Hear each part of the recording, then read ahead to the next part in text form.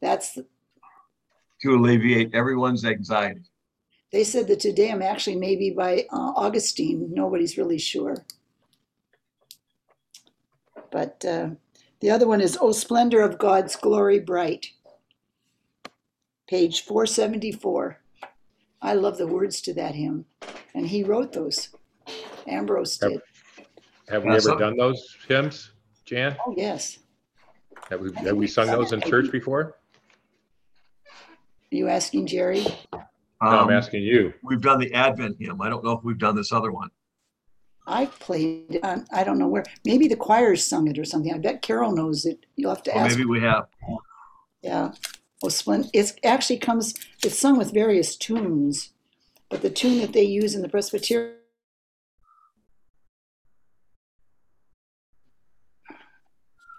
We should sing it maybe after Easter. Right. Oh, splendor of God's glory bright. That would be good for today. Sometimes the beauty of the lyrics had to do with the strength of the translator, Yeah. also being a poet. Yeah, there's some variations on these hymns. Yeah, that's true. Just like the variations on the book. It's so readable. This translation has been so readable and enjoyable. Good, good. I think so too. We have a poet, a good writer who's doing the translating. Yeah. Oh, don't shut that off. I don't think we need it. I don't need it. We'll give another minute or two for others to join us. So how are things up in San Luis Obispo, Jerry? Well, very good. Matt and Seda live in Atascadero, so it was 88 today. And it was 80 something yesterday. It's going to be very nice tomorrow again. So Matt works, Seda's gone, Matt works, he's gone early. So I take Silas to school. They both get up on their own. Silas gets himself ready. I drive him to middle school, and Amos and I will stop by the store and pick something up for the day, come home, we play with trains.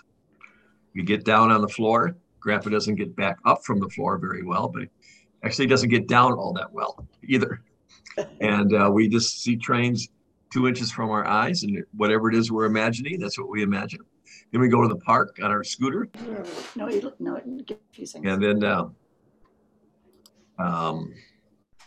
play at the playground. We work on sharing. Grandpa explained sharing at lunch, about how we were sharing everything together, he and I, for lunch. Then we went to the playground, and one of the kids had a little tiny train, and Amos is obsessive about trains and just grabbed it and said, share. So apparently I was not perfect in my description of all of the attitudes of sharing. So we had to work on that this afternoon.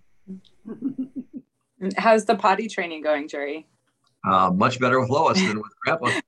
That's what she was afraid of. One of us is a lot more patient. One of us thinks, right within reach is a diaper. Does he really have to learn this week? Lois is more of a homebody, so she's here in every half hour checking. Amos and I get in the car and we go. We hit the beach.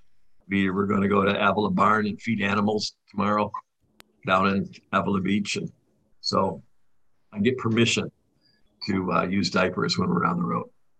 You don't have to explain it to me. I'm just saying. So therefore, we go on the road a lot. That's the cause and effect.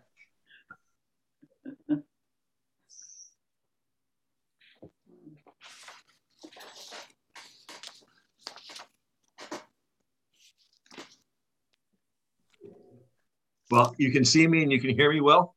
We're doing okay? Yes. I'm actually in a comfy chair. Yeah.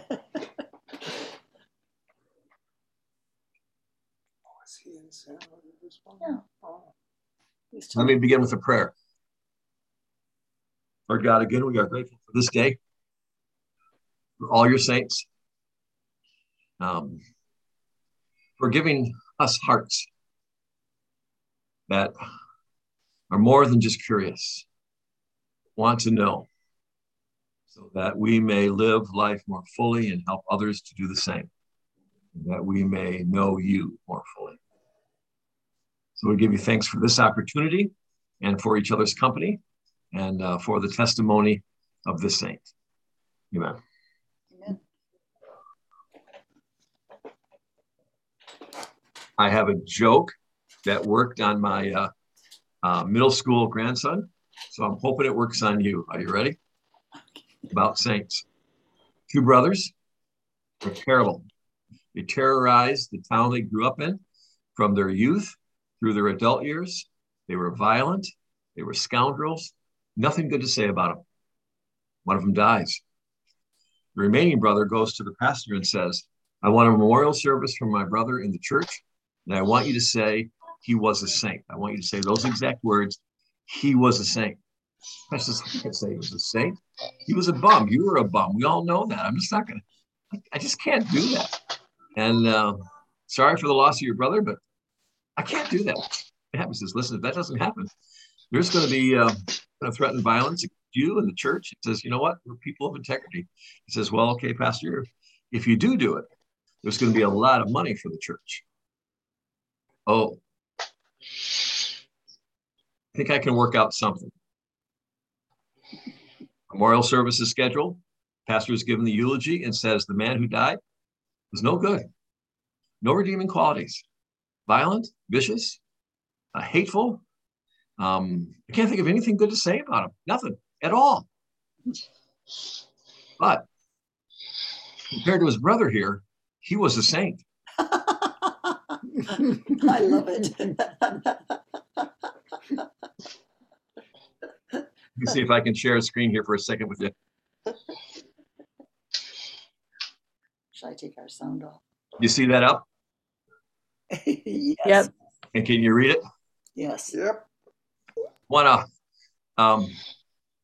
We can stop and read any part that you want to, but I thought we would start reading at chapter 17, the long story that dominates the second half about the dying of Monica. But at the end of book 8, he has converted. And he starts off, so will his writing change? Will his attitude change? Will his grammar change? This is not about a man being in throes of decision. This is a man who's maybe relieved of having made the decision. How does it go? So he starts book 9 with how delectably it all happened. All of a sudden, all those inane delectations weren't there any longer. All those desires. And he mentions ambition. Doesn't mention about the sex drive. He mentions ambition, all those wanting to be recognized and wanting to strive to be ahead. They just went away. So I decided to gently withdraw my tongue's servants. I love that phrase. Remember, he's a rhetorician. I'm tired of speaking on behalf of others. So he's made the decision, like immediately. This is within days. But to immediately quit, to leave his position for the holidays, there were holidays coming up within a month, would have been seen as self-serving and distracted from the conversion. That is, if I just got up and quit, it wouldn't have brought honor to you, God, he says. It would have been misinterpreted as me just wanting my own thing, and it would have distracted from what I hope is some good effect of the announcement of my conversion. I had chest problems. He was having a hard time speaking, being a rhetorician. He was having a hard time delivering speeches in public. Yet I continued for the 20 days until the holidays. Was that a sin? He says. He doesn't know. Was that a sin? But I kept going, like I'm now in your service, not in the city of Milan service. Yet I kept going. Was that a bad judgment? Well, if so, you forgave it all in the holy waters. And Veracundus, as let us say at Cassidiacum, though he is yet unconverted, he's extended the stay of Augustine and his friends, Nebridius and Alypius and some others, and his son, Adeodatus. Later, he was rewarded, I love the phrase, with illness and then conversion. So he got sick and he turned to you. before he died. That's a good thing. Viridius also, now he's really breaking the chronology here, we think. Converted later, maybe much later, from Manichaeism. He committed to Christ. He became chaste. And then later he died, having converted his whole household. So his story ended well. I retired to the country house and wrote much. It was sweet to think, it is sweet to think of that time. That was a good time. Leave Justin alone with his friends and his books. Can't think of anything better. I read and sang the Psalms during this time. I wrote against, but I was pitying the Manichaeans, wishing they could see you and me. I wish I had more contact with them now. I wish they could see the change in me. And then he's reading Psalm 4. It's a good thing to, you want to reread this. If you didn't the first time, get out Psalm 4 and see how the next 3 chapters kind of track his reading. Everything before now seems inane to me. I shudder to think of the end had I continued down that path. I wanted to tell others. So he's got this evangelistic desire from the very beginning. Let others see, to let others know, to talk to others. Now, remember, this is a guy who by profession is a persuader. Now that he is persuaded and confident of it, he wants to persuade others. I learned anger at my sin. The things I used to not be able to give up, I learned to hate them quickly. My good was you in me. That's the only thing that was going. And you started growing sweet to me. I did not know what to do during this time, especially for those still deaf and blind. I just was frustrated by not being able to be persuasive to them. You healed me instantly of toothache. You had a toothache. When others had prayed for me, I saw you at work in my life. You can read a lot into that. I mean, a toothache is really, I mean, that makes the cut of a story you're going to tell. Although you can die of a toothache in the ancient world. After vacation, I resigned my position by resigning to the citizen. I wrote to Ambrose about this. He told me, I love this part. He told me to read Isaiah. That's, I was asking for advice. He told me to read Isaiah. I started, but it's really hard. Isaiah is really hard. So for those of you who have read the prophets and think, gee, this is a tough read, you got Augustine to back you up on that one. We returned to Milan to be baptized. His best friend Alypius has converted. Remember, later that same day, I think it was, they decided that Adeodatus would be baptized, which is not the same thing as them announcing he too converted. Augustine's the dad, and he can just make this arrangement. While there was singing in the church, I wept. Singing was a kind of a new thing. And then he cites what he is telling us, very interesting, that singing became more prominent because of an event. It was used during the church sit-ins against the Arian Justina, the regent empress. Remember, the emperor is, I forgot now, Valentinian II. He's 13, 14 years old at this point. His mother's running the place. She's the regent empress. And she's Arian. This is an alternate form of Christianity, which Jesus is not God.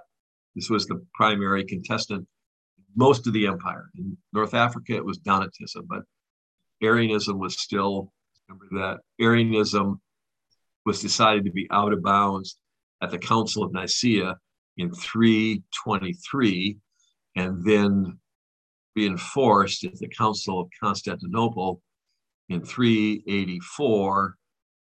Well, that's maybe the year before this year. This is probably something like 385. So she's the Arian, so she decides all the non-Arian churches are to be vacated and they're to be given over to the Arians. So this would be, getting rid of Ambrose and others. So the people had sit-ins. you're going to get us out of here, you're going to have to call the soldiers. That may or may not work out well for you. At this time, the bodies of two ancient martyrs were found. We don't know before then that anybody thought that they were important. But if you find their body, they become important, because then you have a claim to be a holy place. Miracles took place. She, in the end, was defeated in her purposes. And then, if you're willing, I think we start reading at 17. Whatever else Augustine does in his writing, he's not a writer of suspense.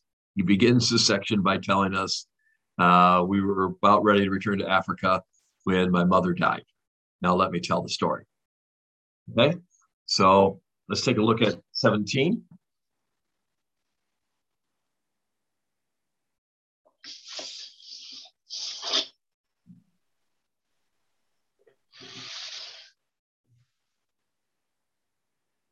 You who inspire the harmonious sharing of a house, join to our company Evodius, a young man from our hometown.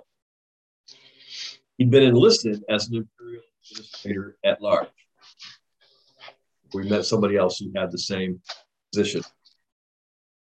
Kind of a military, political attaché. But then turned to you before we did. He's already a Christian. He was baptized, abandoned worldly campaigning, and equipped himself to serve in your army. We were now together with the intent of living together according to our holy resolve. Augustine's longtime desire and experience of being with his friends. He wants to retreat with his friends and thinking the kind of place that would be better use of us servitude to you. We were returning to as a group. Jerry? Yes. I think you're starting to cut in and out. I'm wondering if you're further away from your microphone. I think I am. Let me get rid of these. Let me see.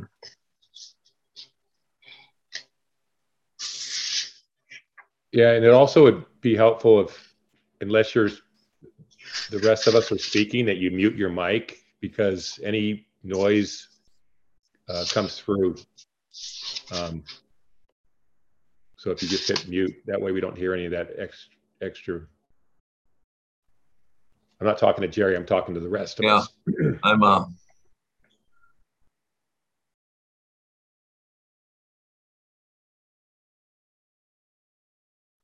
Yeah, I see it's kind of set up for the microphone at the church. I'm afraid to mess with it, friends. So if you can hear me. You're sounding good now, Jerry. Let me just get closer. That's what it takes to shimmy a big chair, by the way. That's what that was. I wasn't having a seizure. That could have been part of my input. I didn't realize I was on mute. So go ahead. All right. But when we were on the way back to Africa, as a group, that's an important phrase, as a group. It's a group of them.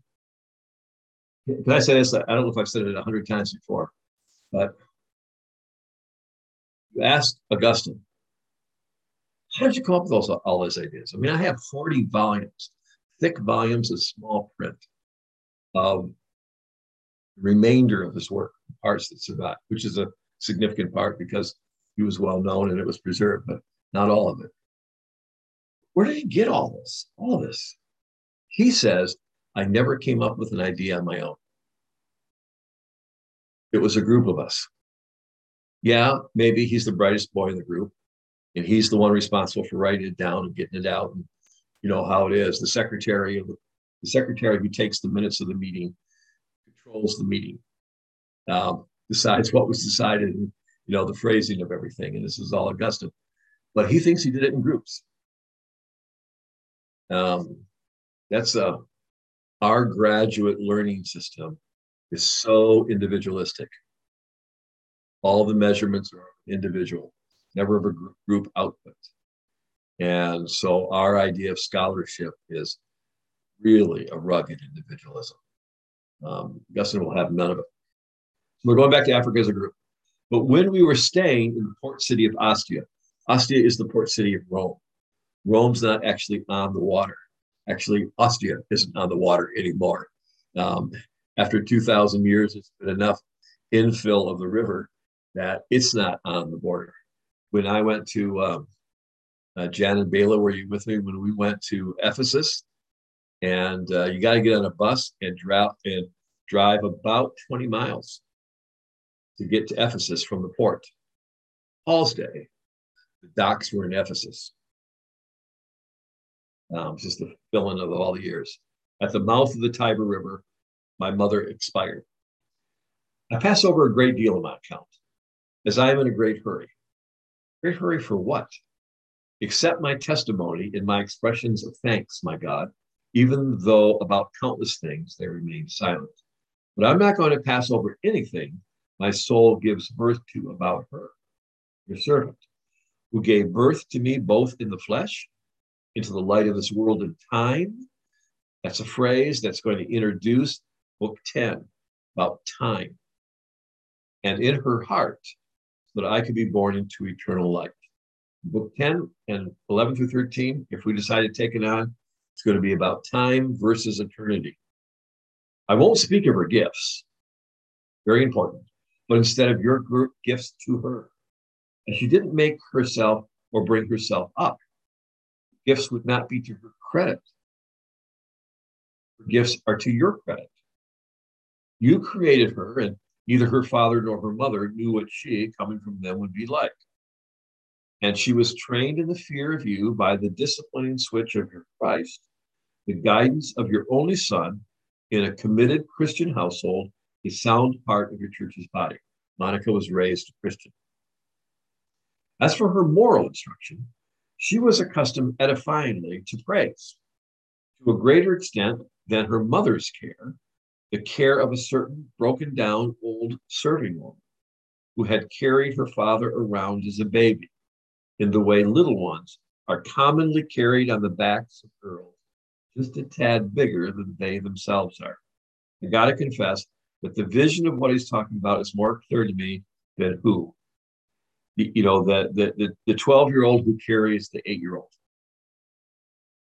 at the end of a long walk. That's what he's describing.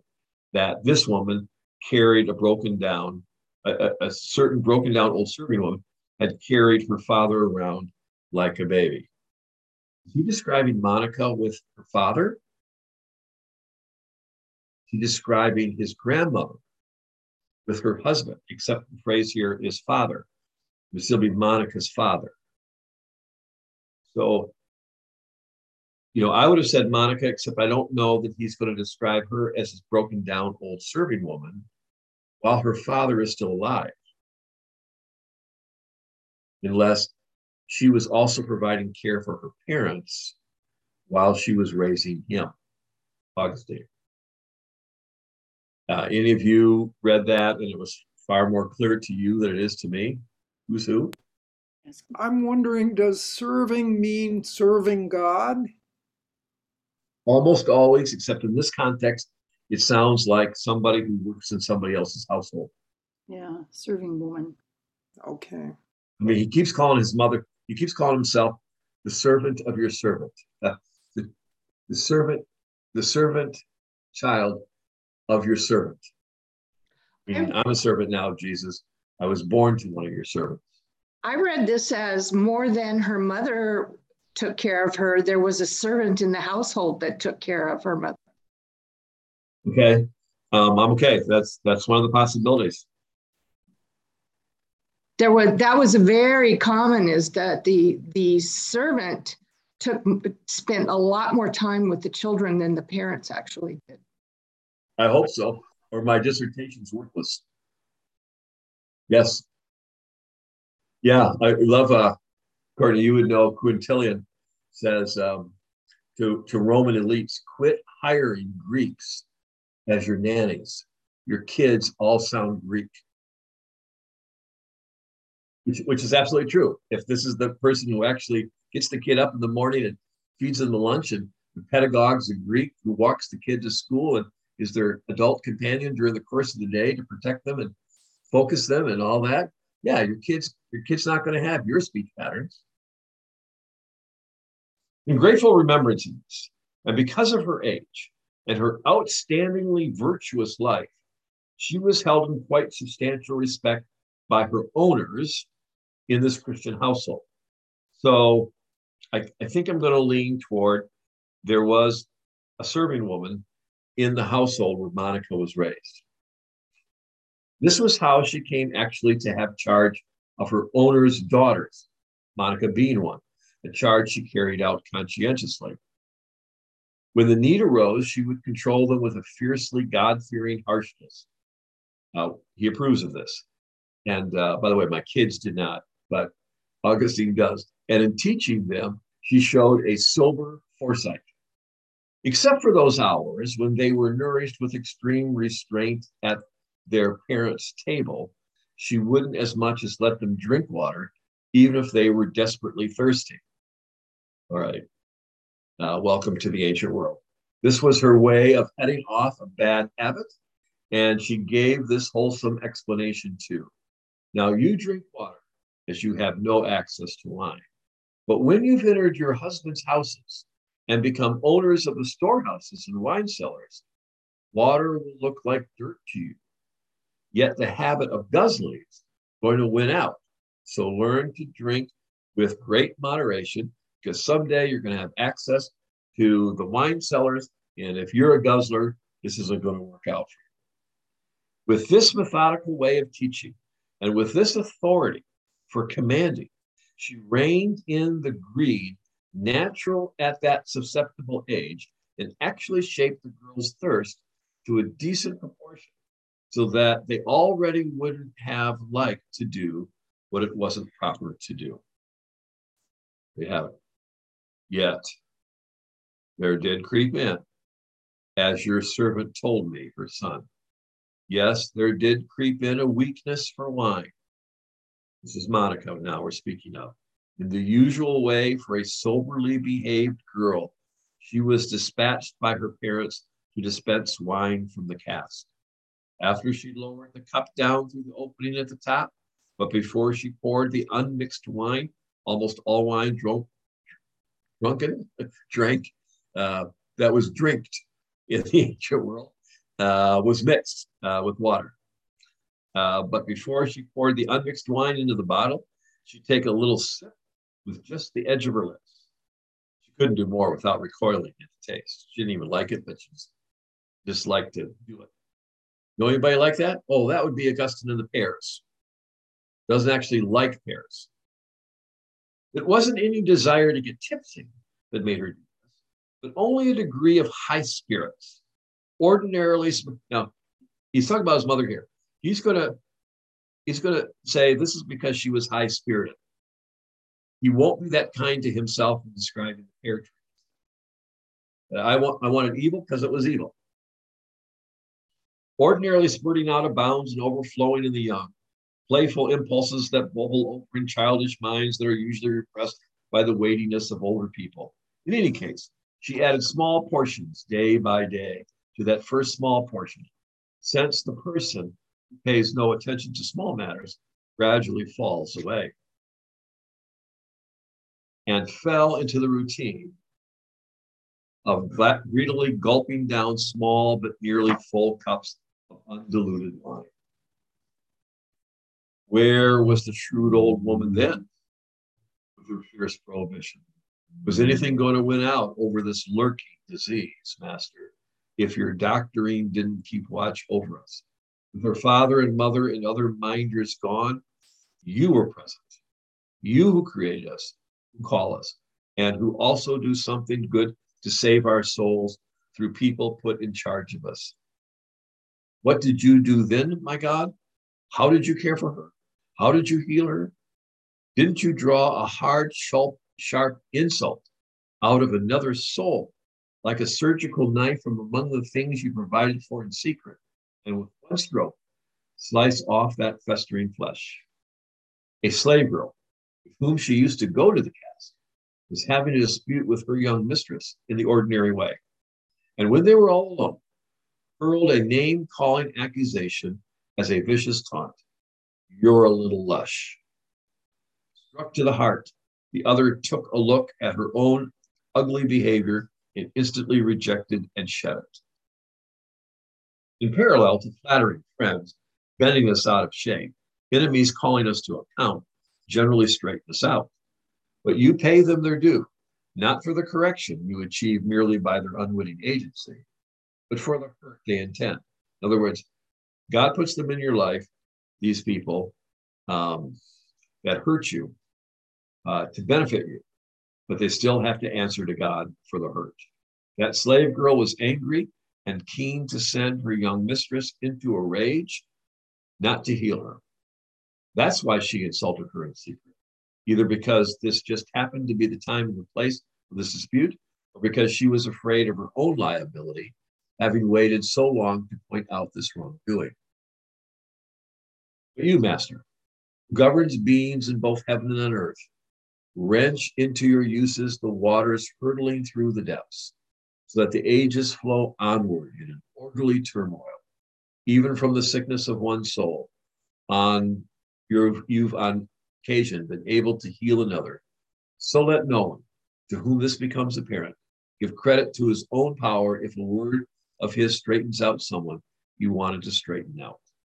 That is, those of you who actually do it for the sake of the other person, don't think too highly of yourself. God can use enemies to do this kind of thing. Raised in this chaste and sober way, and made submissive to her parents by you, rather than to you by her parents.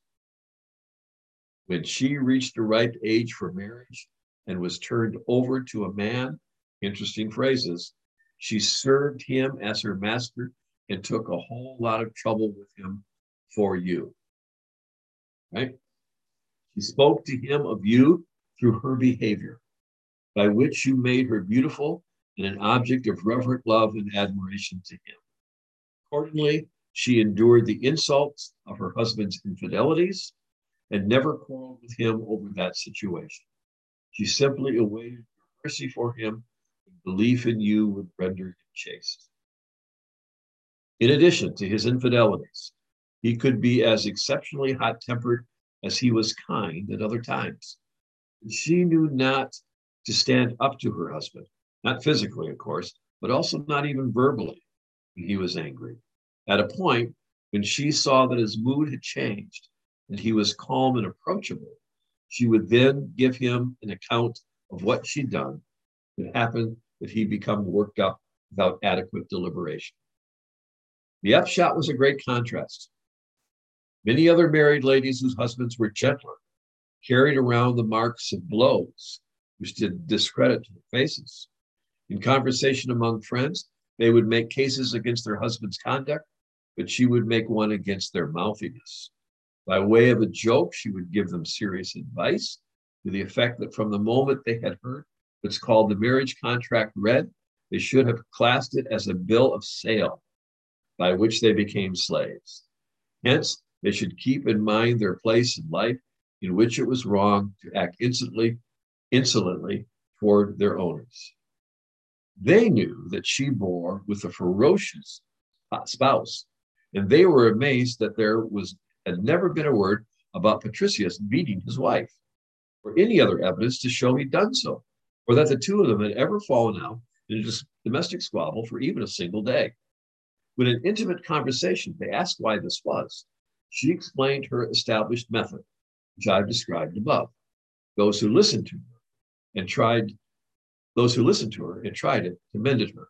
Those who didn't listen ground down and tormented. Okay. Hey, personal privilege here. I love Augustine. This is not Jerry Andrews' advice on marital bliss. Okay. I love the boy. At some point, you have to forgive him for this. You don't. But I think he's saying he's writing a eulogy about his mother here, that her kindness saved her in marriages which were all harsh. and it won over his father in the end.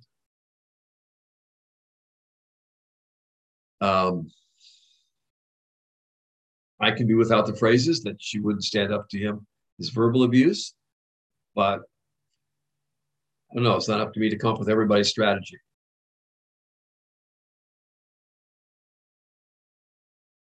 If you've been struggling with Augustine and you just want to say something bad about the boy, now might be a good time. Feel free to. I think what I find mildly disturbing about this passage is just this kind of underlying understanding that if her husband became angry, it was her fault. You know, like if he became angry, she would wait till he was calm and then she would explain, oh, well, this is why you became angry. So it's kind of this idea that a woman who is beaten is asked to be beaten. And I think that's a disturbing aspect of it, but it's in no way not appropriate to the time in which it existed. So, I thought he almost saved himself with the sentence, then she would give him an account of what she'd done if it happened that he'd become worked out without adequate deliberation. But what's behind it, what's underneath it is, but he would otherwise have a right to. Exactly. Yes. If she had done wrong. Yeah.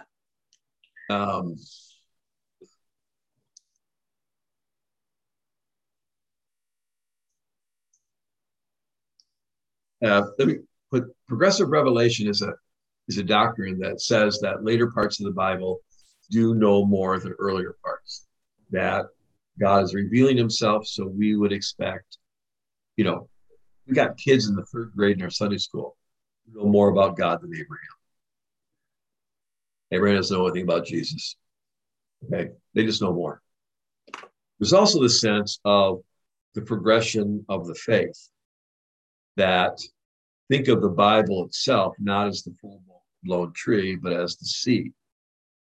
If you want to read one, in my opinion, the best, or at least most effective for me, is John Henry Newman's, what's it called? Anyway, he takes the idea that faith is an acorn, the church is the tree. And sometimes it takes some discernment to see if the tree is really with integrity connected to the acorn and it's rooted in the same thing as the scriptures. It's rooted in the scriptures and all that. But don't expect what we read in the Bible and the first generation of Christians to have it all. And all we got to do is remember what they knew. There's an expectation that we would grow in knowledge. Of course, that can explain every new thing that's bad too. That can be a justification. But this idea of where it gets contested the most is on slavery.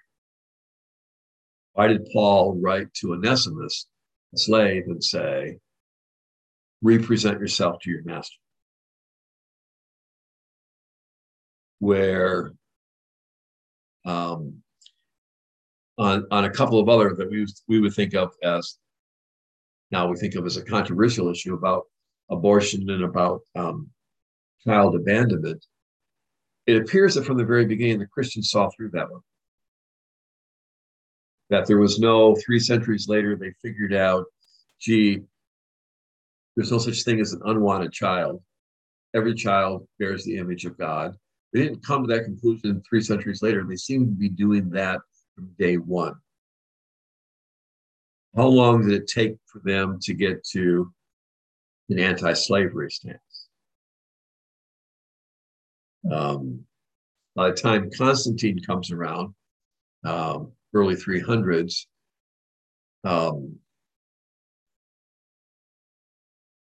it's being challenged.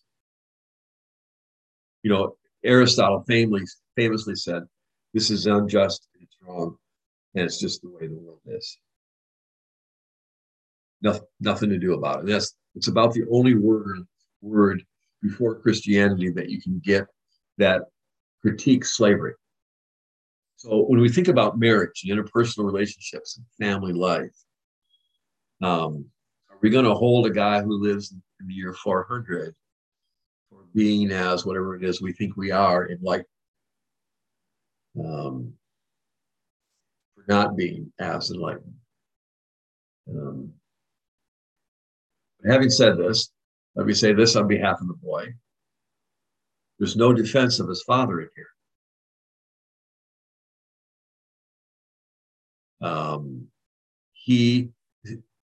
He says on 3 or 4 occasions in the confessions, my father behaved badly until he came to know you, and he came to know you very, very late.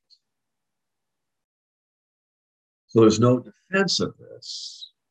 There is simply an acknowledgement of it and no critique of it. That's what's bothersome. Just give me and my dad used to do this, and he was wrong. Just give me one of those. And he doesn't quite do it.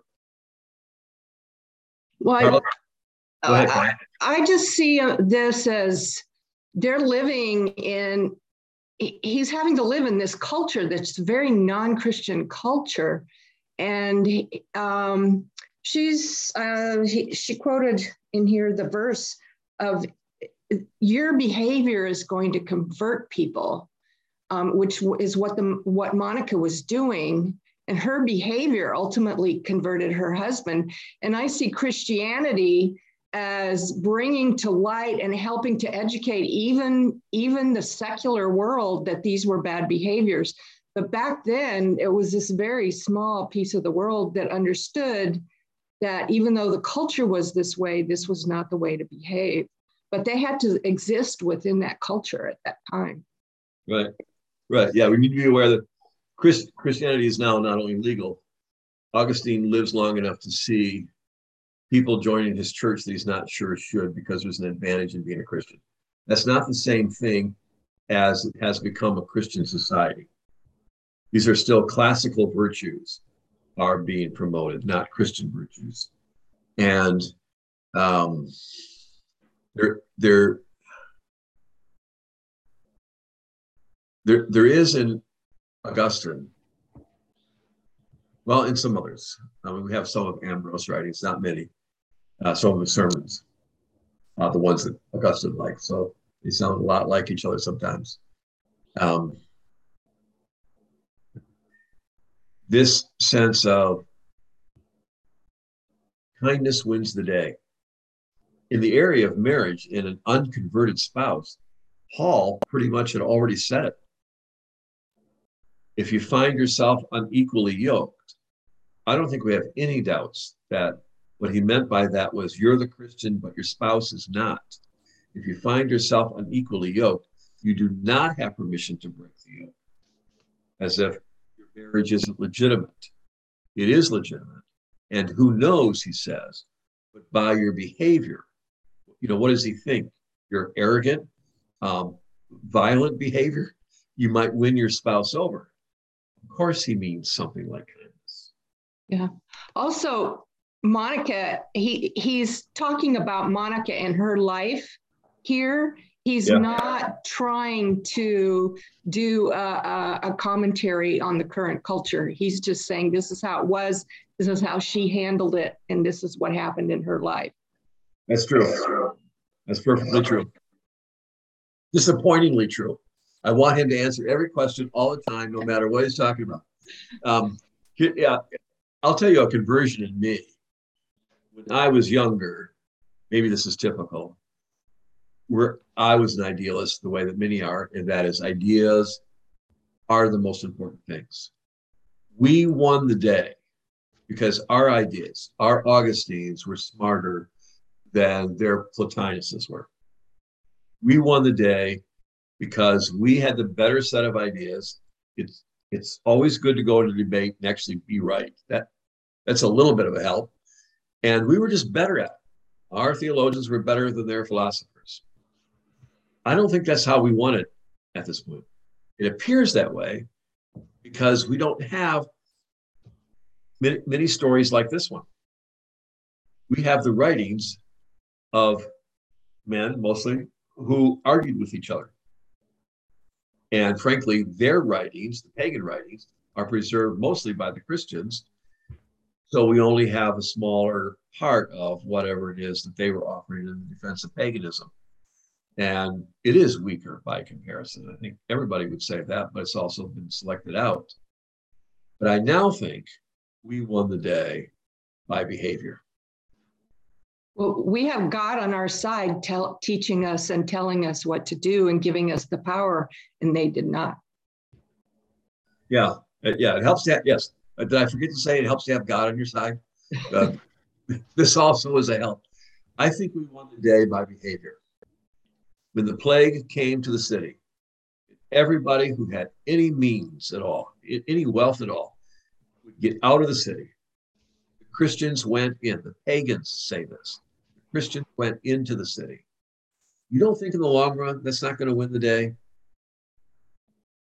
You're going to have fewer That's what happens with current catastrophes. Is it's the faith-based groups who actually are the most effective in solving the situation. I don't know for certain, but I don't know any atheist organization that organized a field hospital in Ukraine. That's a pretty self-serving statement from my point of view, but I think it's probably true. Yeah. How did you all become Christians? Because somebody won an argument, you lost it, and you became a Christian? He thinks, Augustine talks about all this as an intellectual conversion. And then in the end, you say, it's my mother who gave birth to my spiritual life. He doesn't appear to have any intellectual arguments with him. Just told him he was completely wrong and prayed for him to be right someday. Let me continue reading. 20. Her mother-in-law was, yeah. Just a quick comment. So, when you started reading these passages, you just start, at least I do, you start to kind of cringe. And it just doesn't sound something that we should even, that they should even be describing or whatever. But here's the point that I think is a little bit scary. A lot of people will read this, even though he's just kind of describing a situation, and will then kind of say, well, because of this, I'm going to just dismiss Augustine. This idea with cancel culture. I mean, we don't have to do it now, but we can make this conversation a lot more interesting when we want to talk about Christians that came out and actually supported slavery. I mean, there were a lot of so-called devout Christians on the Confederate side during the Civil War. But this idea that when somebody's living in a certain culture and might have some ideas that would go, totally alien to what we would think of today in 2022, that they should have those same beliefs, that they're not necessarily growing or, moving in their beliefs, that everything they ever did in their life needs to be canceled, needs to be not looked at, and it needs to not be studied, I think is a dangerous thing. Yeah.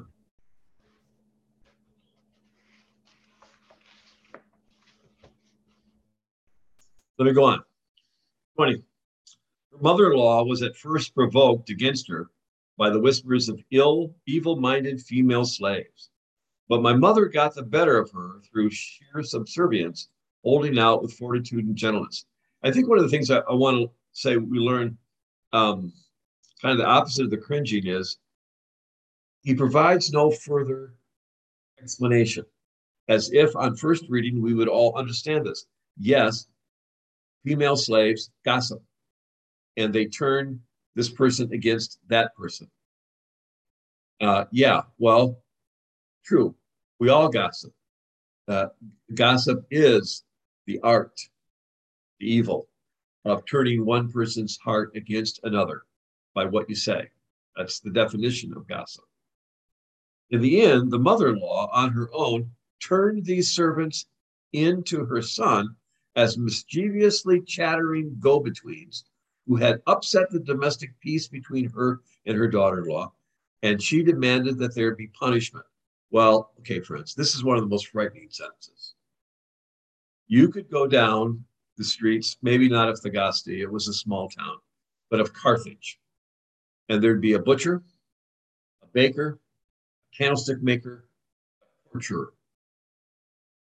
because the physical exhaustion that would come from torturing one of your slaves to get the truth out of them was so great, you could take your slave to a professional, drop him off, have the torturer record the confession, and pick him up later that day.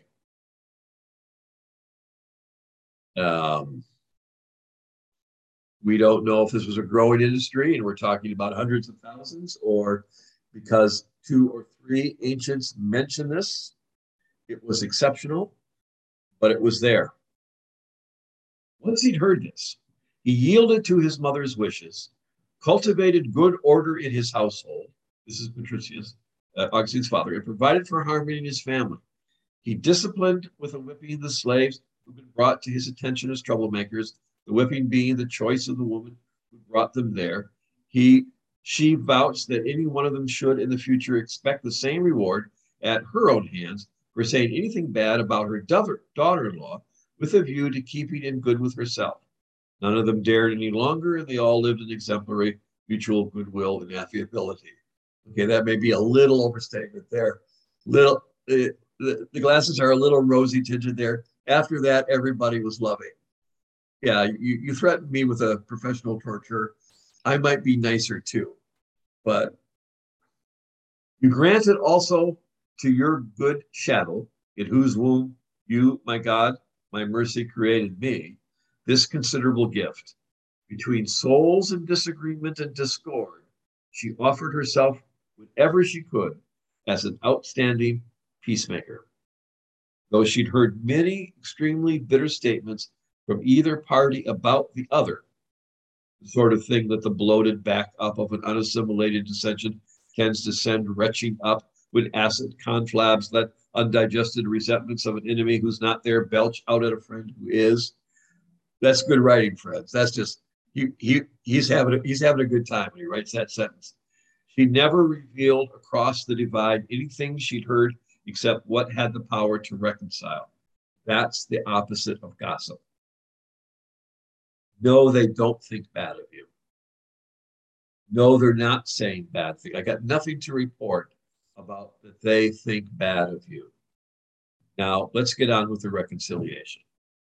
This talent she was given might seem to me to be a small matter if I didn't, unhappily, know countless hordes suffered from some ghastly plague spreading into incredibly wide prevalence, who not only divulged statements of enraged enemies to enraged enemies, but even add statements that weren't made. Yeah, he's a bishop. This is what he does all morning now. He stands trial for people who are just mad at one another, claims of justice, personal injustice and defense. And this is what he's got to do. And the languages are exaggerated. People call each other names. This is what he does for a living while he's writing the confessions. I'm sorry, unhappily, I know hordes of people who do this. My mom did it differently. In contrast, in the eyes of a humane human being, the absolute minimum obligation would be not to stir up other people's feuds and not to make them worse by bad mouthing. That is, if he doesn't actually put effort into calming them by speaking soothingly. My mother was the kind of person to do that. And her lessons were from you, her teacher at the core of her being, in the school of her heart. Remember, he is not going to talk about her gifts. He's going to talk about the gifts God gave her. He gave her this gift. Okay.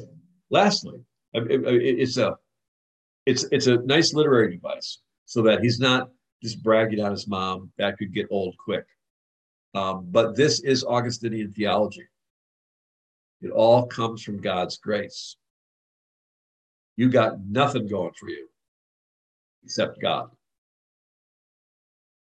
Lastly, she even won for you her husband at the end of his life on earth. And now that he was committed to you, she didn't beat her breast over the infidelities she put up with when he wasn't yet committed. She behaved like an actual slave of your other slaves, meaning a Christian among Christians. Whoever among them knew her praised and loved and honored you by praising much that was in her, because he could sense your presence in her heart according to the testimony of her blameless conduct. She had been the wife of only one husband her whole life. She had done her duty by her parents in return for her upbringing. She had run her house devotedly, and she had given witness by good works. She had tended to her sons, suffering birth pangs, so to speak. Again, every time she saw them leave the true path and move away from you. Last of all, and by your gift, Master, you allow me to speak. She cared for all your slaves, meaning other Christians, who, before she went to sleep in you, had attained the favor of your baptism and lived in unity because of you. She cared for us as if she'd given birth to us all, and she served us as if she'd been born from all of us. Then the day on which she was to leave this life was looming, the day you knew about, but we didn't. It happened because I'm convinced you arranged for it through your mysterious means, that she and I were standing alone together in a house where we were staying, leaning on the sill of a window that looked out to the garden. This is the writer who, in the last book for the first time on 3 occasions, told us he couldn't remember it all exactly right. He's got this one down pat. They were leaning on the sill of a window, looking out to the garden. This was in Ostia on the Tiber River, and we had withdrawn from the crowds after the hardships of a long land journey from Milan down to Ostia, and were resting up for our voyage back to Carthage in North Africa. Therefore, we conversed together alone, very gently, forgetting the past as we stretched out to what was before us. We sought in the presence of truth in person, which is you. You've heard a great preacher say, that would be me. We're the people who believe truth is a person. That reshapes how we think about everything. It's still reshaping me. What the eternal life to come would be like for the holy ones, the life that neither the eye has seen nor the ear heard, nor has entered into the human heart. But with that mind's mouth, we panted for the streams of your spring on high, the spring of life, which is where you are. We wanted, as far as we could sustain them, to have a few drops of that water splattered on us so we could contemplate such a mighty thing. One of the things that Augustine does best, in my mind, is his acknowledging the hunger of the heart and the soul. And he's going to describe this here, that this desire for the next life. We tend to poo-poo it, too heavenly minded, no earthly good. That was my dad's phrase. I was not to become such a person. That's all pie in the sky, by and by, that kind of thing. But Augustine's not going to be ashamed to acknowledge a desire that hasn't been satisfied.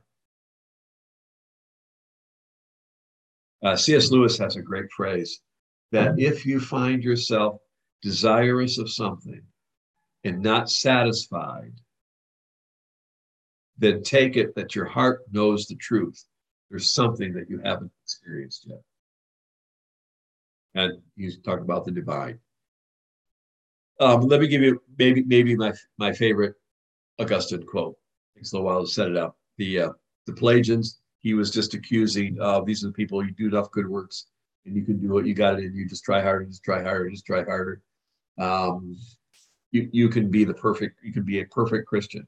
They were promising it. You just tried harder. And he said, you can try all you want to, you're not going to get there. I know. And we all have more than just faults. We're sinners. We need grace. And in the end, there's no room for grace in your system. And so Pelagianism became a heresy. Augustine defined that single-handedly as a heresy. But having said that, he accused them of being Stoics. Of if you just, you live your life the way a Stoic would want you to, with these virtues, avoiding those vices, then you've led the perfect life. He says, you've completely ignored the desire of the heart's desire for good things, great things, the desire of the heart for God, and its foolishness in trying to satisfy it with lesser things. You're not going to get this perfect life. You don't have a perfect heart. This is all in his commentary on John chapter 6. And then he says this about these Pelagians. He calls them cold, that they don't know passion. He says, give me a man who stands in the wilderness and longs for the spring that flow by the home of his youth.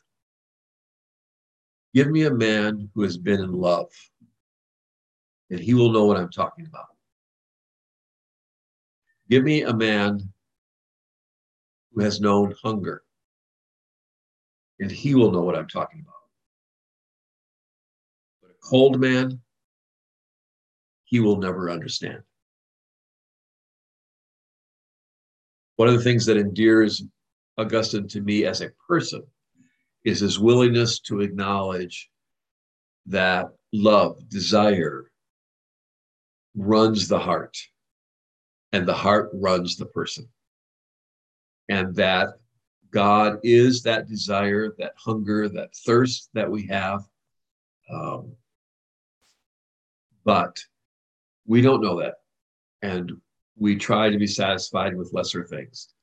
And the person who has the best chance, if you will, is the person who knows that their desires are not being fulfilled. Following the faith is not an easy thing where it just all kind of works out. And it's just all satisfying from here on out. It's not.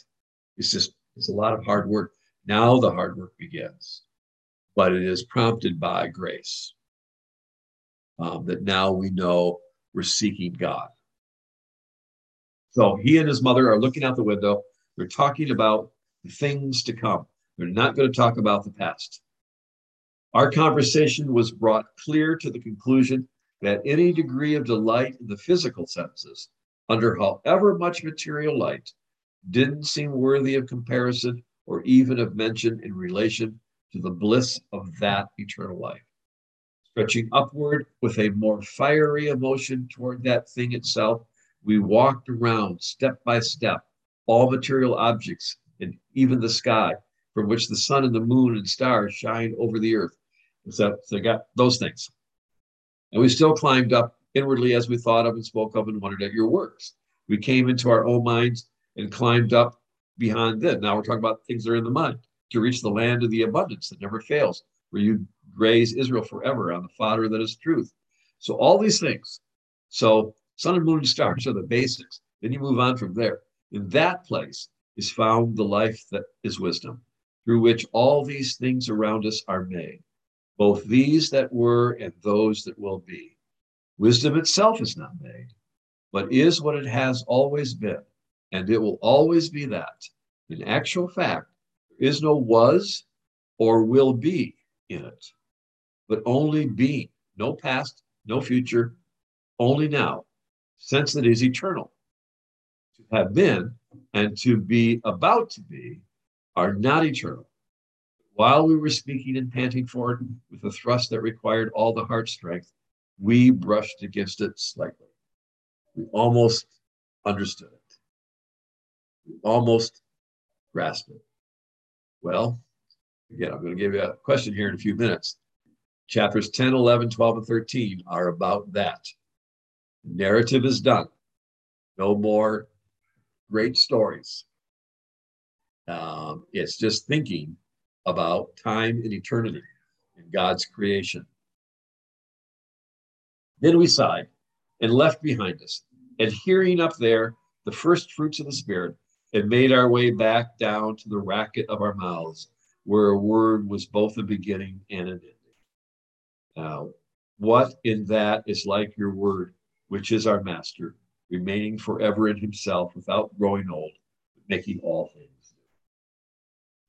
So we said, suppose a person were to experience that the uproar of the body becomes silent, and the illusions of the land and water and air become silent, and the whole extent of the sky is silent, and his very soul is silent to itself, and passes beyond itself by not thinking of itself, and dreams and revelations full of images are silent. They're not good enough either, along with every kind of language and signal. And suppose that a person were to experience the absolute silence of whatever comes into being through passing away. If anyone hears, all these things do say, we did not make ourselves, but rather the one who remains into eternity made us. But suppose that once they've said this, they fall silent. They've made the ear prick up toward him who made them, but he himself alone speaks, though not through them, but through himself, so that we hear his word. Can you hear a baby crying right now? That's Amos. His father is attending to her. That's the sound of a bath, in case you wanted to know. I know that sound. I heard that sound 40 years ago from his mother. Not through the body's tongue or through the voice of an angel or through the thundering cloud or riddling analogy, but instead we hear himself, whom we love in the form of these things, but we hear him without these things, just as right now we're stretching forward and with quick thought reaching the eternal wisdom that remains above all things. Okay, there's not going to be many paragraphs. I'm just giving you a warning, friends. I'm just books 10 through 13. There's not going to be many paragraphs you're not going to have to read twice. Suppose, like this, the one I just read. Suppose this were to be prolonged, and other visions of a far lesser kind were to be taken away, and this single vision would ravish and draw in and hide in its inward joys the one who sees it, so that life without end would be like this moment of understanding was. So you get some eternity right now, which we've sighed. Isn't that what's described by enter into the joy of the master? And when this will happen, and when will this happen? It is when we all rise again, but we will not all be changed. I said things like this, well, not in that kind of style or in those exact words, but you, Master, do know that on that day, when we were saying things like this, and when this material world with all its delights was looking tawdry to us as we talked, she then said, my son, as far as I'm concerned, nothing in this life delights me. What I should do after this and why I'm here, I have no idea. After this, meaning after his conversion. My hopes for this earthly existence are reduced to nothing. There was one thing for the sake of which I wanted to remain somewhat longer in this life, and that was to see you a universal Christian before I died. My God has fulfilled this wish, fulfilling it to overflowing as I actually see that you're his slave, scorning earthly happiness. So what am I doing here? Remember later on, he's going to tell us she's 54. All right, this is not 94. Like, why am I still here? Or 104. This is 54. I don't have a clear memory of my answer to her. In any case, it was barely 5 days later, or it couldn't have been much more than that she took to her bed with a fever. Some days into her illness, she had a blackout and for a short while lost any awareness of her surroundings. We rushed to her, but soon she regained consciousness, and I looked at my brother and me, never gives us his name, looked at my brother and me as we stood by her bed, and she said in a confused manner, where was I? Next, as, stunned with grief, we gazed at her, she said, you're burying your mother here. I was silent, controlled my crying. My brother, in contrast, said something about hoping she would not pass away in a foreign country, but in her own native one, as this would be happier for her. When she heard this, her face became strained, and she scolded him with her eyes for that level of thinking. Then she turned her gaze to me and said, just listen to what he's saying. Soon afterwards, she said to both of us, bury this body anywhere you like. Don't be troubled and perturbed about it. All that I'm asking of you is to remember me at the altar of the Master, wherever you are. And she'd made this statement clear to us. The words she could manage. She fell silent and was tormented by her intensifying illness. Unseen God, as I thought about your gifts, which you plant in the hearts of your faithful followers, and from which marvelous harvests come forth, I was thrilled and gave thanks to you. I recalled what I knew about the considerable anxiety that had continually agitated her about the tomb she provided and prepared for herself next to her husband's corpse. She had gone to considerable trouble to make a nice place next to her husband's burial place. They had a very harmonious home together. And so, I love that phrase, they had a very harmonious home together. Just want to let you know. That's the description of what I just heard three chapters earlier. They had and so, since the human mind can't fully take in heavenly things, she wanted this also to be added to that happiness and remembered among humankind, that after her sojourn across the seas, it had been granted that mingled earth would cover over the earthly matter of both married partners' bodies. I didn't know at what point this frivolity began. He thinks this whole thing is frivolous. So does Monica now. Through the abundance of your goodness to disappear from her heart. But I rejoiced, amazed at the change revealed in the way I've just described. However, in our conversation at the window, when she said, "What am I doing here now?" It didn't in fact appear she longed to die. It didn't in fact appear she longed to die in her native country. So I also heard afterward that one day after we had arrived in Ostia, she was taking in motherly confidence with certain friends of mine, and I wasn't there, about disdain for the world and the blessing of death. They were astounded at the woman's manly fortitude. Fortitude is a manly virtue in the classical world, which you gave her, and asked whether she didn't dread leaving her body behind so far away from her own commonwealth. And she said, nothing is far from that. There's no reason to fear that when the world ends, you won't know the place for which to resurrect me.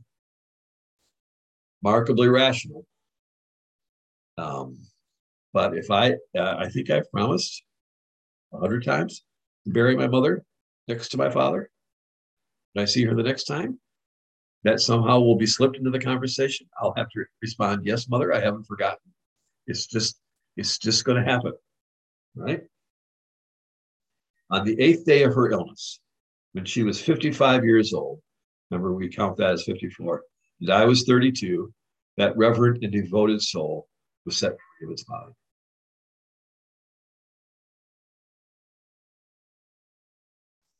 I closed her eyes, and into my heart there flowed together an immense sorrowfulness, which seeped through into tears.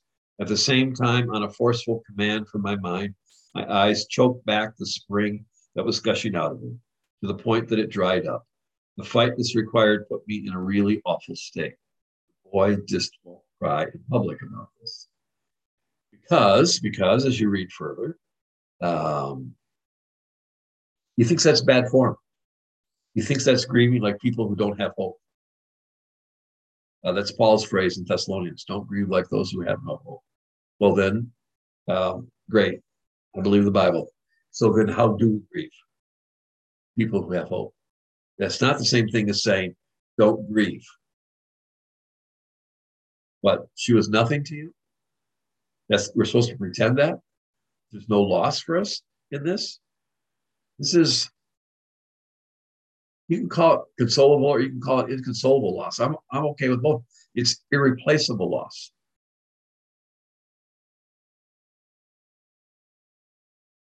But then at the moment when she breathed her last, the boy, Adeodatus, shouted in grief. My 13-year-old son just started weeping and wailing, was hushed by all of us, became quiet. In parallel, something childish, even in me, which was slipping into weeping, was hushed by a youthful voice in my heart and held its peace. We didn't think that these funeral observances shouldn't clear tearful lamentations and groans. This is the common and customary way to bewail some wretched state people are in when they die, or suggest that they've been annihilated in every sense. Like if there's no future, then you can weep this way. She, however, died neither wretchedly, circumstances were not bad, nor completely. In other words, she's not dead, her body is. We held this to be a fact by deducing it confidently from the proofs her conduct offered and from her faith that was no counterfeit. So the pagans do this. We won't do this. Well, there's a difference between grieving because they're in this annihilated state or they're wretched and so on, and for me, the grief is for myself because I've lost you. Yeah. Yeah. Yeah. I don't know what more needs to be said, Carly. Jesus went to Lazarus' grave and wept. Yeah. Like It's Jesus not, it's not because something's wrong with you because you died. It's because I have a loss in my own life. Right. It's not like Jesus didn't understand the resurrection. So yes. So to make it clear, friends, should I die while I'm your pastor, there's to be weeping and wailing, and you're to do this inconsolably and at long length. And you're supposed to say things like he is irreplaceable, and how will we live without him? And you're supposed to say all these things. It'd be really helpful if one of you would stand up and say he was a saint. Tell the joke if you want to. Compared to your sister, you mean? Actually, my sister's going to be there and offer a rebuttal. I have a secret friend that after my 3 kids speak at my memorial service, he's going to stand up and offer a rebuttal. He's going to say things like, no, Jerry did not say that. No, Jerry did not do that. Jerry was not that way. His 3 children remember him incorrectly. I've got this all planned out. So what caused me such severe inward pain unless it was the fresh wound from the sudden tearing asunder of our close day-by-day relationship, a very pleasant and loving one. I was in fact gratified at her avowals, at the actual crisis of her illness. She had sweet things to say to me while I waited on her. She called me a dutiful son. With a burst of fond feeling, recalled that from my youth she'd never heard a hard, insulting expression launched at her. And yet, my God, who made me, how could the respect I paid her possibly be compared to her servitude to me? Because I was abandoned by such a tremendous solace. My soul had a deep wound, and my life was as good as dismembered, because her life and mine had become one. You can go all the way back and say that's Plato, about two people, one, and then they're separated. That's how we become individuals.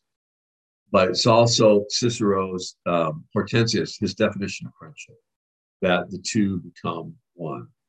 And remember when he lost his friend in his youth and was inconsolable, and so had to move and go to Carthage. He talked about his half had been taken from him. Again, you can't, grief is, the moderns didn't invent love, and they didn't invent human connections and affections. But it's difficult to get an ancient to say things like that. Augustine will talk about when he was 20 years old, his best friend died, and he thought he'd been cut in half. And remember that passage. And he would go to all the old places, and his friend wouldn't be there. And the old places couldn't tell him, oh, don't worry, he'll show up. He's just a little late. But had to tell him he's never going to come. And it was such a torture. You just had to leave. Augustine didn't invent love, but he does a very good job. We're now in our 9th book of him talking about his inner life. So that itself is a gift. When we prevented the boy from weeping anymore, Vodia snatched up a book containing the Psalms and began to sing one of them, and the whole household sang it back to him. I will sing to you of your mercy and judgment, Master. When they heard what was going on, many brothers and devout women gathered, while those whose duty this was prepared the body in the customary way. I, in a part of the house where I could properly do this, discoursed suitably on the occasion with people who didn't think I should be left alone. People came to me and were worried about me. And with this solve of truth, I softened the torment that you knew about. I just was going to burst out, and I couldn't do it without any people around. They didn't know about it, and though they listened closely to me, they thought I wasn't experiencing any pain. But for your ears, in a place where none of them could hear me, I scolded myself for the weakness of my emotional state and restrained the onrush of my sorrow. For a little while, it submitted to me, And then it carried forward on its own violent momentum again, not to the point where I burst into tears or even where my expression changed. I was aware of what I held down in my heart. I was cleanly displeased that these things, humankind experiences, had so much power over me, experience that have to happen according to the due order of things and the lot assigned to us. I felt the sting of a second kind of suffering and was afflicted with a double sadness. Well, I don't know, Augustine, give yourself a break, eh? Your mom died. You don't want to cry in front of 100 people. You don't want to cry in front of your 10 best friends. Then go in your own room and cry. Yeah. So now when the corpse was carried out, we went with it, and we returned without tears. At the tomb itself, when her body was set down before lowered in, as this was customary in that locale, meaning that's not how you do it in North Africa. We poured out prayers to you as we offered on her behalf sacrifice. The Christ in body and blood paid for us. That is, they had communion there. But even during those prayers, I didn't cry. No, that whole day I mourned intensely, but secretly. And in mental turmoil, I asked you, to the extent I could manage to ask, to heal my grief. You wouldn't. And I think it was because you were committing to my memory, by the single piece of evidence, if nothing else, the chain that every established relationship constitutes, even on a mind that's no longer feeding on false discourse. Ah, well, now he's being critical of being so critical of himself. You were teaching me that relationships don't. I couldn't contain or put it back. I was exhausted myself containing my emotions, but my emotions kept coming. I decided to go to bed. So I'm going to do something. You go to the baths because I'd heard of the bathhouse God's name in Latin because the Greeks named it for its power to cast grief out of the mind. So I don't know if you actually got that right or not. So, true Father of bereaved children, here I am, testifying to your mercy about this. All right. I bathed, and I was exactly the same as before I bathed. The bitterness of sorrow hadn't been sweated out of my heart. Didn't work. But then I slept and woke up and found my suffering in substantial measure relieved. Alone in my bed there, I remembered Ambrose's lines, which don't lie. You are God, the maker of all things, ruler of the skies, who clothes the day in lovely light, the night in welcome sleep. The rest can ease the body and send it back to useful work and relieve exhausted minds and free from mourning the distress. Then gradually I recovered my previous, by the way, this is the most authentic lines of Ambrose that we have. Later on in the Middle Ages, people found ancient or hymns that were 100, 200, 300 years old, didn't know what to do with it, knew that reading the Confessions, that Ambrose was a poet and began to ascribe every piece of poetry they found to him. So there's a lot of stuff out there that says Ambrose, that isn't Ambrose, but these are the most authentic ones. Augustine heard it from him. Then gradually I recovered my previous sense of your slave and her devout life in you and her in godly ways, sweet and indulgent behavior toward us, which I was abruptly deprived of. I felt like crying as a sight about her and for her, about myself and for herself. I let go of the tears. I started thinking about her. Stopped thinking about what I looked like in front of other people. I let the tears I'd held in, letting them run out as freely as they wanted. And out of them, I made for my heart, rested on those tears, since there only you could hear, not any human being who could put some contemptuous meaning on my wail. But now, Master, I testify to you in writing. Whoever wants can read it. Let him put whatever meaning he wants on it. If he finds it a sin that I wept for my mother for just a fraction of an hour, mother who for the time being was dead in my eyes, but who'd spent many years crying for me to live in your eyes, then he shouldn't laugh at me, but rather, if he has ample love, he should weep for my sins, because in the presence of you, the Father of all of us brothers of the Christ. For my part, though, now that my heart is healed of that wound, which provided plenty of evidence to convict me of emotions with a mere physical basis, I pour out to you, our God, tears of a much different kind for your servant. They flow from a spirit assaulted by assessing the perils of every soul that dies in Adam. Now he's weeping for the unsaved.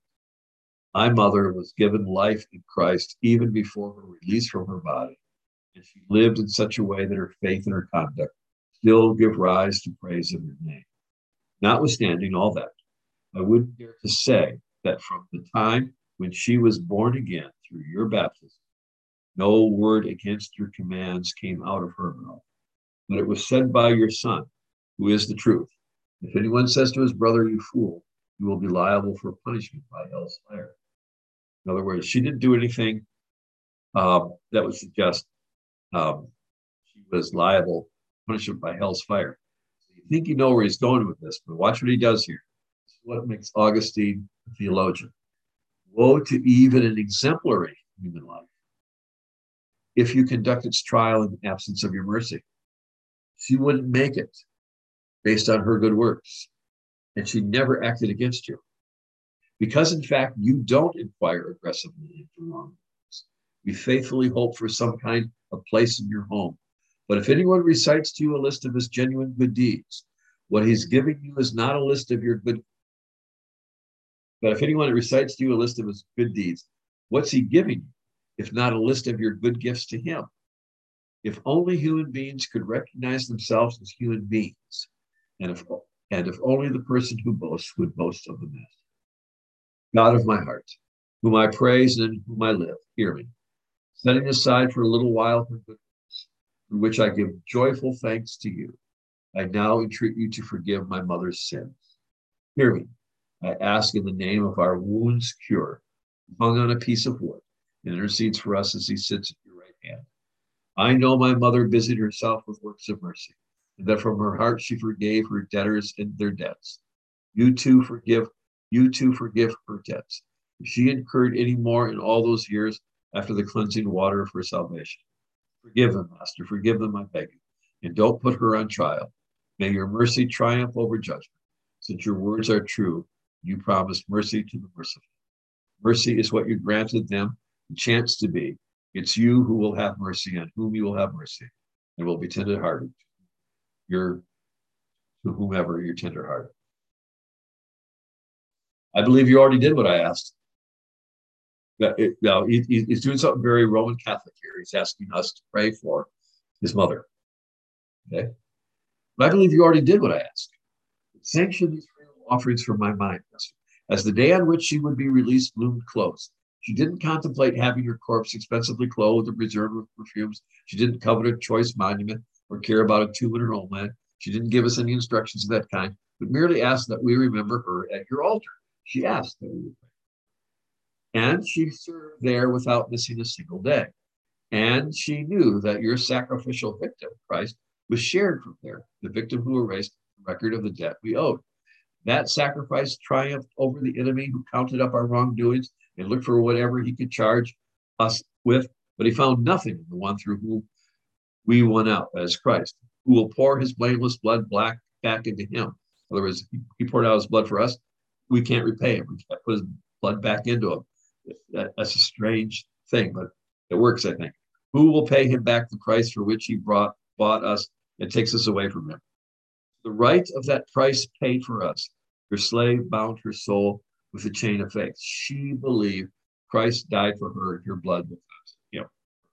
No one could tear her away from your sheltering care. Neither the lion nor the dragon could get in her way, not by confronting her with force and not by ambush. She won't plead that she owes nothing.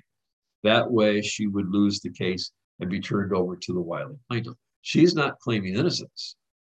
Instead, she would plead that her debts were paid by the one nobody can pay back. He wasn't the debtor, so he settled our debts. Okay, now the boy sounds like a Protestant. So let her grace, let her peace be with her husband, before whom and after whom she was married to no man. She slaved for him, bestowing a harvest on you through her endurance, so that she acquired for him for you as an additional profit. And breathe your spirit, my master, my God. Breathe it into your slaves, my brothers, your sons, my masters, those whom I serve with my heart and my voice and my writing, so that all of them who read my account remember at your altar your servant Monica, along with Patricius, who was at one time her husband. Through their bodies they brought me into this life. How, I don't know. Let them remember with dutiful fondness those who were my parents in this passing life. And let them remember my brothers under you, our Father and our Mother at the Universal Church. And let them remember my fellow citizens in the everlasting Jerusalem, which your people in their sojourn here on earth sigh from the time they go out until they return. Thus, through my testimonies here, more richly than through my prayers alone, what she asks of me at the end will be granted to her in the form of many people's prayers. That's good stuff. Do you need me to tell you that? That's good stuff. B.B. Warfield was a theologian at Princeton Seminary in the mid-1800s. And he made a phrase that I think most people have accepted as importantly true.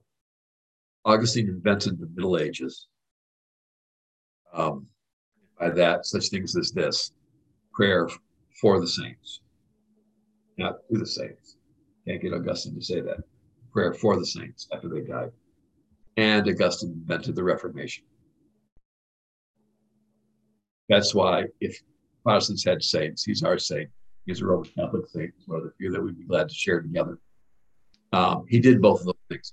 But he invented the Middle Ages by writing so many things and being so persuasive in writing what he writes. He did not invent praying for the saints.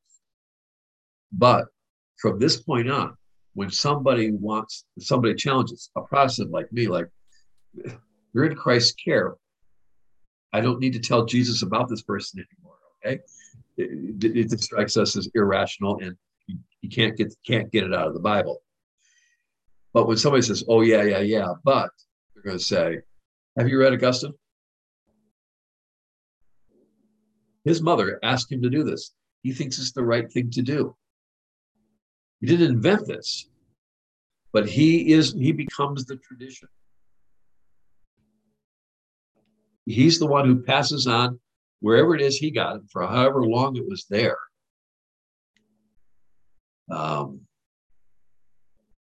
has one phrase in Corinthians. Is it Corinthians? The phrase is praying for the dead. It's like, no, Paul, you don't believe that. I know you don't believe that because you're a good Protestant like me. But he said it. And we have no idea what he meant by it. But the Roman Catholics are pretty clear. They know what he meant by it. Actually, the Mormons have a pretty clear idea. So you go ahead and get baptized. And you got a great, this is why the ancestry thing from the Mormons, they can go back to forever because you're doing proxy baptisms for all your ancestors who weren't baptized. That's going to count. That just strikes us as not so. Jerry, Yes. when she says, I don't know the words, I can't find it, but something about the altar, is she talking about having a mass for her, or are they doing that for people that are passed? Yeah, every worship service we would call a mass. Every worship service had communion. It wouldn't be a worship service without it. And that is the time at which you pray. This is not necessarily, I don't know that he doesn't have it in mind, but he's not arguing here for morning and evening prayers. He's arguing that when the congregation prays, they pray for her. And at this time in history, had the Catholic Church got their idea of purgatory down yet, or is that something to come? No, purgatory is not in writing yet, I don't think. Okay.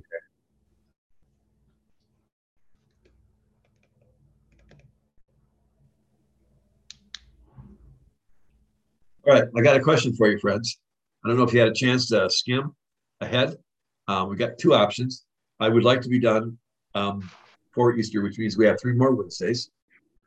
We can take on, one route would be to continue going. Take book 10, which is the longest. These books have been, in this translation, 30 pages. I think book 10 is 45 or something like that. Maybe much more than that. And it's a different kind of reading. I can't skip over the non-narrative parts. because that'll be skipping over the whole book. So we'll be reading some of it. I'll try to be selective enough. I think I'm going to be able to send you some materials beforehand that might, like I've been doing with that, if I send that to you well beforehand, that might help your reading. So I would give a one-line summary of each of the chapters. Might be helpful. And that if that's the case, then we've got 2 weeks to take on 11, 12, 13, which are also a bit longer.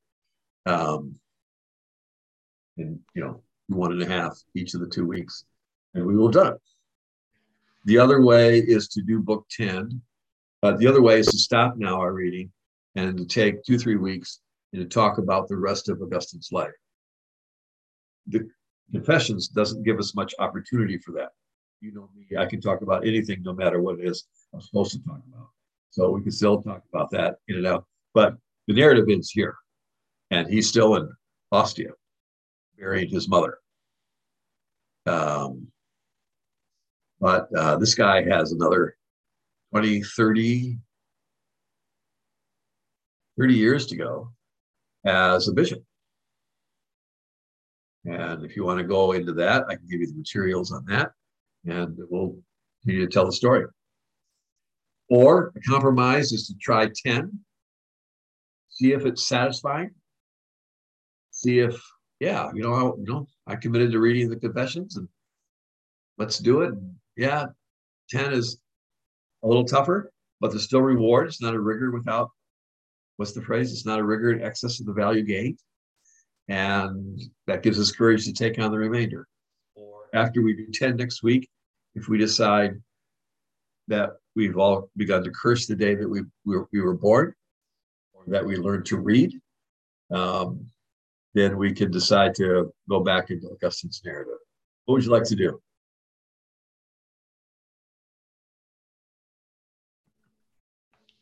Carol and I would vote for the compromise. Yeah, I like the compromise too. Okay. I mean, I got to see how bad it is. You've been talking about it so much, so I got to see exactly how tough it is.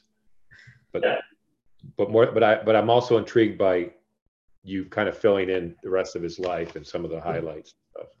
Yeah, in either case, I can send you materials that I've already prepared that for other contexts that just more than just a timeline, but it gives you an idea of what happens next to some of those challenges. If we took that route, to me, part of the value would be to begin to understand Augustine as a theologian. Yeah. What you're going to get, take it back. Let Augustine be a philosopher. Augustine is taught by non-Christian people in non-Christian universities as a thinker. They don't mean by that a theologian, a doctor of grace, though they'll probably touch on that. The boy is a thinker. That's what we're going to get here in 10 through 13. If we didn't do that, it would give me a little bit more of a chance to talk about Augustine the theologian. What took place in the City of God? Why is that considered? I don't know if City of God's read more often than Confessions, but it's considered the more powerful work. And it kind of defines the history of Western civilization for believers and non-believers alike, for many people. So, but so far I've heard. I'm glad to hear from others. My vote would be learning more about his life. I want to do the rest of this, but it's too much for me to read in the amount of time that we have left. So could we, pick it up at a later time and go through the rest of it at a slower pace? Because that's a lot to read before Easter. Yeah, we could do it. We could do it in heaven, Carla. We're going to have a lot. That's a thought. That's a thought. We're going to have a lot of time, and I have no doubt we're going to be reading Augustine. Okay. Yeah, and I'm interested in the rest of his life too. So, but that's just my vote. I vote for the compromise. That would be interesting. I'd like to know more because I'm reading books and they always quote him, and I've read half of the City of God, and that's just awesome. But I'd like to know more because he's influenced Calvin and all of us, really. So yeah, I'd like to know more about his theology. Well, what's the definition of The compromise, I lost The track. compromise is next week we would do book 10. And then we would make a decision. If it was a satisfying experience, wanted to continue in the same route, then we would take on 11, 12, and 13 over the next 2 weeks. If we decided then that thank you, but no thank you, we would like to take another route, then we make the decision to spend the last 2 weeks on his life and teaching. Sounds good. Okay. All right. Well, the next week it's 10. Let's see if by the end of the day, Monday, I can get something out to you all that helps you read through 10, but you're going to want to start before then. But I don't think I can get anything to you before then. By the way, that Amos next door and I read the confessions. It's referred to as Magus est Domine, great are you, Lord. Those are the first words in the confession. And a Loeb, I should show you this. A Loeb translation has Latin on one side and English on the other. And it's 2 small volumes. And frankly, if it weren't bright red, this might not work. But I read the Latin, I read it. So when you're 1, you get book 1. When you're 2, you get book 2. He turns 3 next week. So we are finishing book 2 right now. And who knows what's going to happen when he's 10. And we have to be 10. My daughter is very excited about the fact that I'm reading all these heavily sexualized passages to him before there's any possibility he has any idea what I'm talking about. I was wondering what his comments were on the passages. He doesn't get what's happening. He's not literate. We're okay with this boy, but he's not literate. And he'll say, I want you to read this book to me. He pulled the book off the shelf today and said, let's read today. And, it warms my heart. But it's not that he doesn't get the content only. He doesn't know what's happening. He doesn't know it's 2 languages. And he doesn't know that I'm reading words on a page. Lois teaches literacy in our family. And she reads at length, just the books and books and books. Now, I don't like the books. Good Night Moon is not going to be read 2,000 years from now. But these are the books, and they pick it up. He hasn't quite picked it up yet. What's happening? He uses the word read, but doesn't get it. Silas and I, we read the City of God. We refer to it as Gloria Issamam. That's the first word in Latin. Most glorious is the City of God. And we are now on book 12 out of 22. And we're Latin. And he knows what's going on. What he hasn't quite figured out yet is his other grandfather's a preacher too, by the way. Both his grandmothers are teachers and both of his grandfathers are preachers. Is that this is not normative behavior between grandfathers and grandsons. Someday he's going to have a conversation with his friends. And they're going to say, your grandfather makes you do what? And then there's going to be a what we call a come to Jesus meeting in our family. It's like, what did I do wrong, Grandpa, that I have to read City of God with you? So if that hasn't happened yet, we're 12 and we're in middle school and there's been no open rebellion. Enjoy it while you got it. I know. I'll know when you see me stooped over one day, you'll know what happened. All right. See you next week. All right. Thanks.